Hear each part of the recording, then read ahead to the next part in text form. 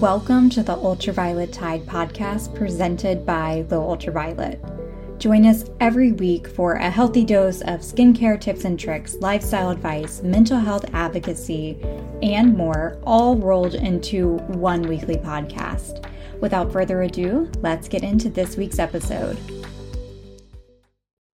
Welcome back to the Ultraviolet Tide. Thank you so much for joining us for another week of the podcast.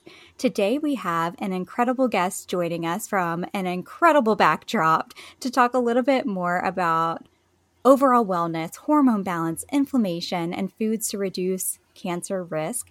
Dana, welcome to the podcast. Thank you. I'm excited to be here. We can't wait for this conversation about just overall wellness. And before we dive in, I'm going to give a little bit more background on you so listeners know a little bit more about you. So Dana Gardner is a certified holistic nutrition consultant specializing in natural energy recovery for women with chronic fatigue, burnout, and so much more. Her work involves functional and holistic nutrition strategies to fast-track energy rejuvenation by focusing on the root cause of fatigue. Dana also supports women in rebalancing, strengthening, and restoring health in their whole body, especially in how hormones influence energy, focus, drive, and health.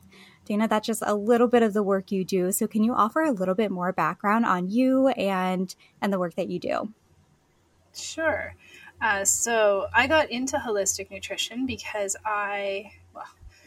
it took a while to get there, but I was diagnosed with chronic fatigue syndrome when I was 15 and battled extreme fatigue for almost 20 years. And finally realized that if I changed my diet and tweaked it a little bit, I would feel better. That got me interested more in how food can, at a deeper level, heal the body.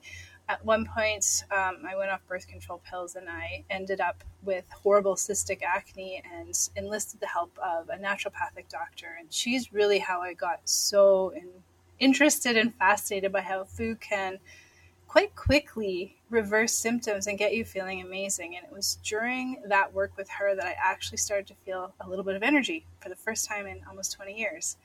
So I researched more about how I could get into nutrition and found holistic nutrition. I love the fact that it is about using food as medicine and really digging deep into the body and figuring out the root cause of your health problems and tying all the pieces together to help you feel your best. So I went into holistic nutrition school and came out and started playing with it to really work on my own energy. And through piecing all of the information and research and all the nutrition protocols that I got together, I was able to finally put my chronic fatigue into remission about 10 years ago. I haven't felt awful or haven't had a funk. I haven't had a crash, any of that stuff in over 10 years. And then just life was terrible when I had no energy. So knowing that having energy is really vital. It's so important to helping you feel your best. And then all of the cool little things that happen when you do address that root cause, other symptoms go away. My hormones rebalanced. As a woman, I am 44. My reproductive cycle just rebalanced and got amazing. And I don't have any issues that a lot of other women struggle with. And now I want to share that with other women and help them feel their best. And especially, it's really important to me to help people take back control of their health so that they can prevent future potential diseases. I know we're talking cancer a bit today. I have this fear of breast cancer myself because I've never had children.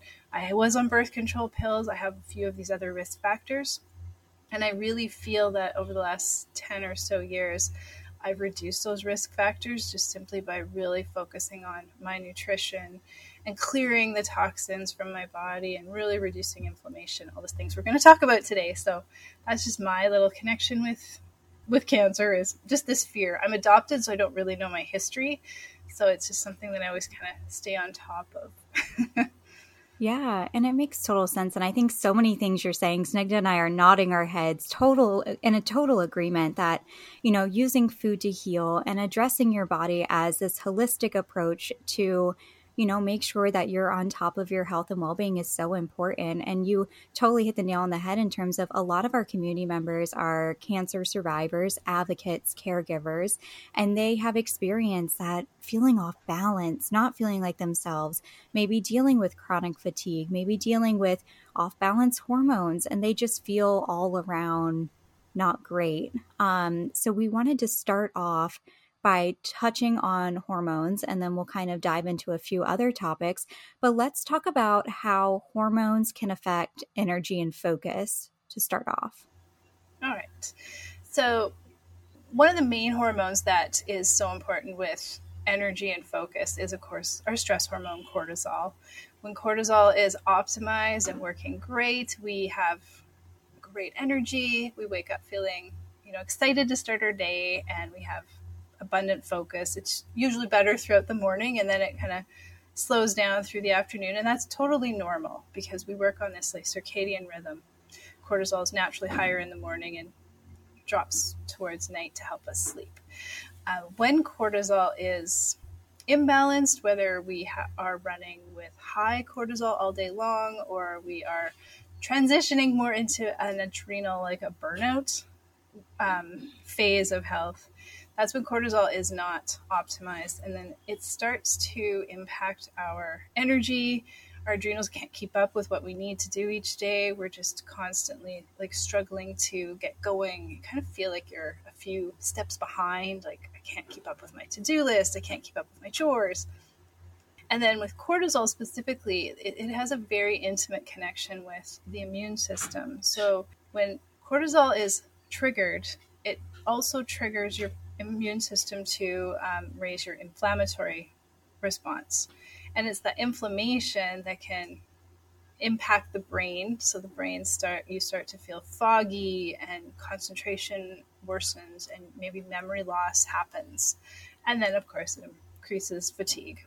So when cortisol is out of whack, the technical term, we also can experience imbalances in our reproductive hormones like progesterone, which is an anti-anxiety hormone. So when progesterone is out of whack, we feel a bit more anxious, which can trigger more stress and can trigger more worry and inflammation. Likewise, estrogen will become imbalanced, and that will impact our energy levels. Estrogen plays a role in cellular energy production and metabolism. So if estrogen is not balanced, we feel fatigued, foggy, and sluggish. And then again, there's another really intimate connection between cortisol and thyroid hormone. If cortisol is imbalanced, thyroid is going to be functioning at a lower level. And so we tend to feel this. The symptoms are very similar. We feel sluggish. We feel cold hands and feet. Weight gain can start happening. All of these things.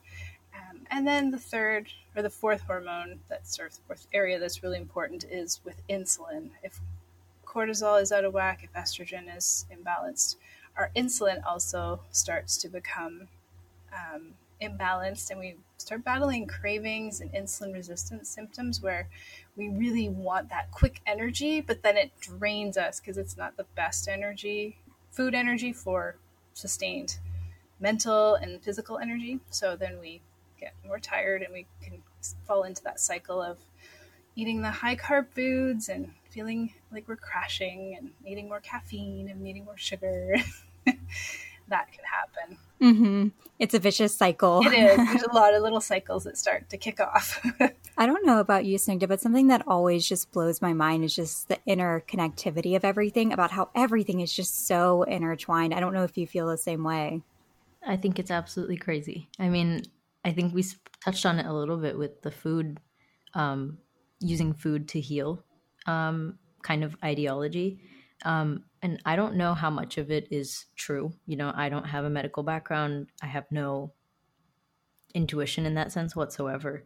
But I have had parents of friends of mine who, after COVID, they had some side effects that kind of lingered with time. And that was ranging from everything from like gastritis to extremely high blood pressure that couldn't be controlled. Like they couldn't stand up or sit down without it shooting up, and then it wasn't able to regulate, basically. And instead of completely going on, prescription medication and doing more aggressive courses of treatment, I would say, they turned to Ayurvedic practices, which is like a complete, I think its origins are in India, but I'm not sure completely. We like to claim that it's from India, but I'm not sure. I don't know the history. Um, and okay, awesome. But a lot of Indians turn to Ayurvedic treatments like that, and this person didn't take any medications whatsoever. They just, there was no medication for COVID specifically. They healed from COVID on their own, and as a family, they decided to change their diet, and that was like less salt, eating more greens, eating more lentils, like random small changes. All of these side effects just disappeared. Yeah. It was crazy. It's crazy.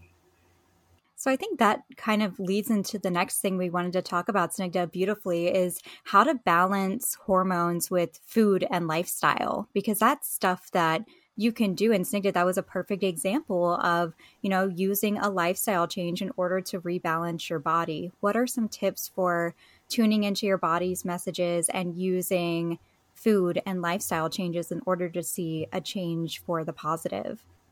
With working with my clients, I find it's most efficient if we take the time to reduce some of the more pro-inflammatory foods, because when our inflammation is high, that can also trigger our cortisol to be released and then create some of those cyclical hormonal imbalances.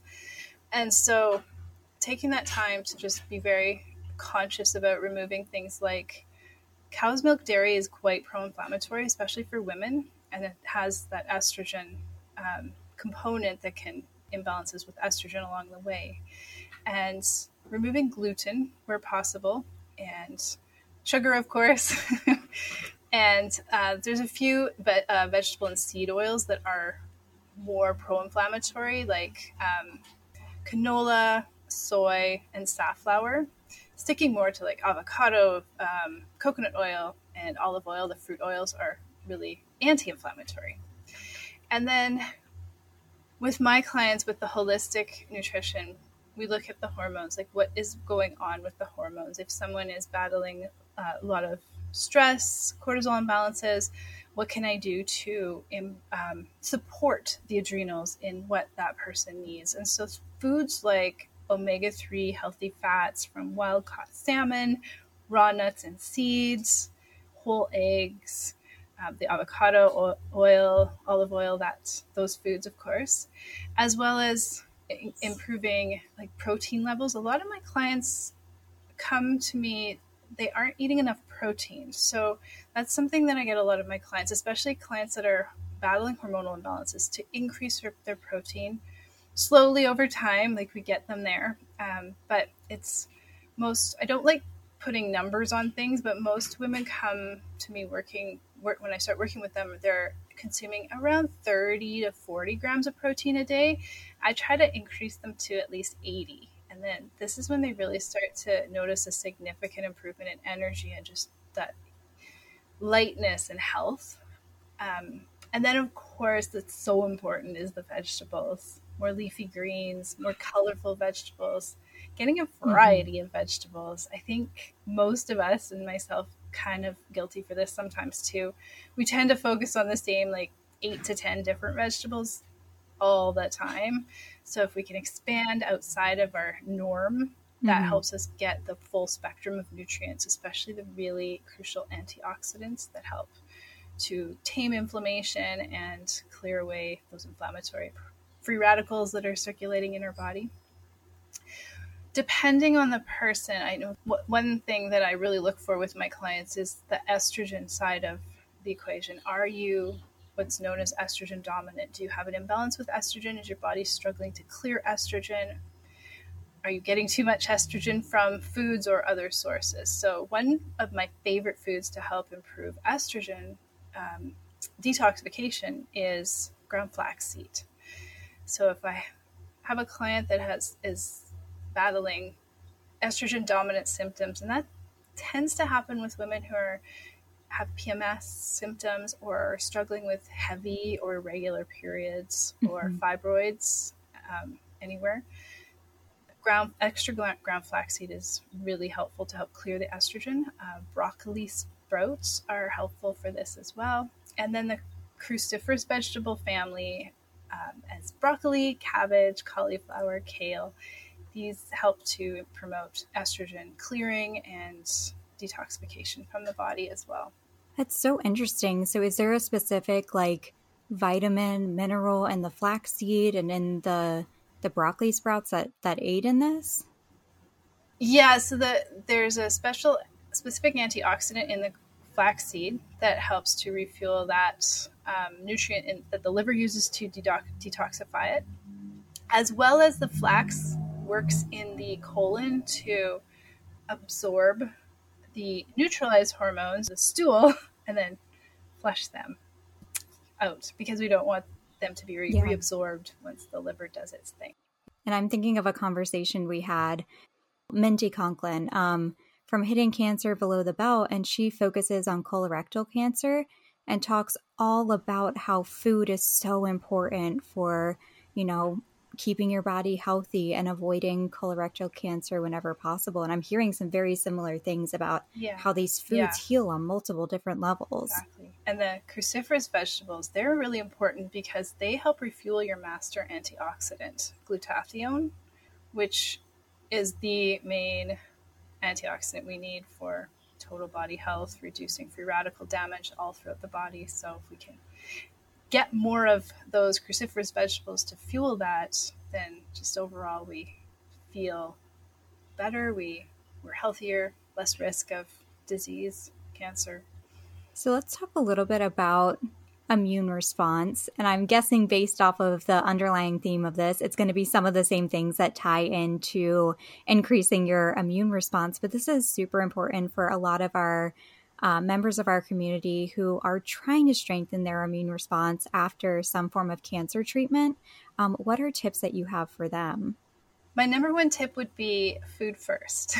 So, of course, a very clean diet that has good quality protein, ideally more along the lines of like poultry, wild caught fish, salmon.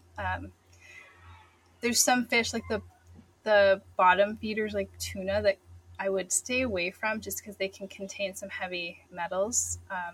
Know your source where you're getting your fish from is the best advice I can give. And then wild game, bison, if it's really good quality, this is good.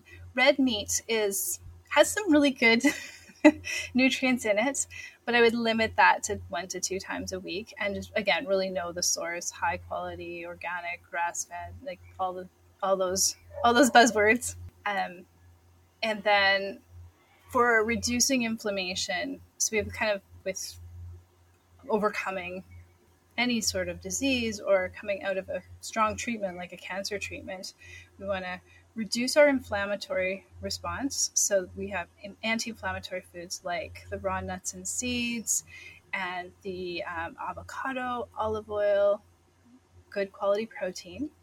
And then we want to boost our antioxidants. So that's where the fruits and vegetables come in. Lots of colorful fruits and vegetables, lots of variety, as well as things like lentils and legumes and chickpeas. These are really great for restoring antioxidant levels and improving overall hormonal health as well, and feeding the adrenals and making sure they're happy and able to keep up with any inflammatory response that is happening post-treatment.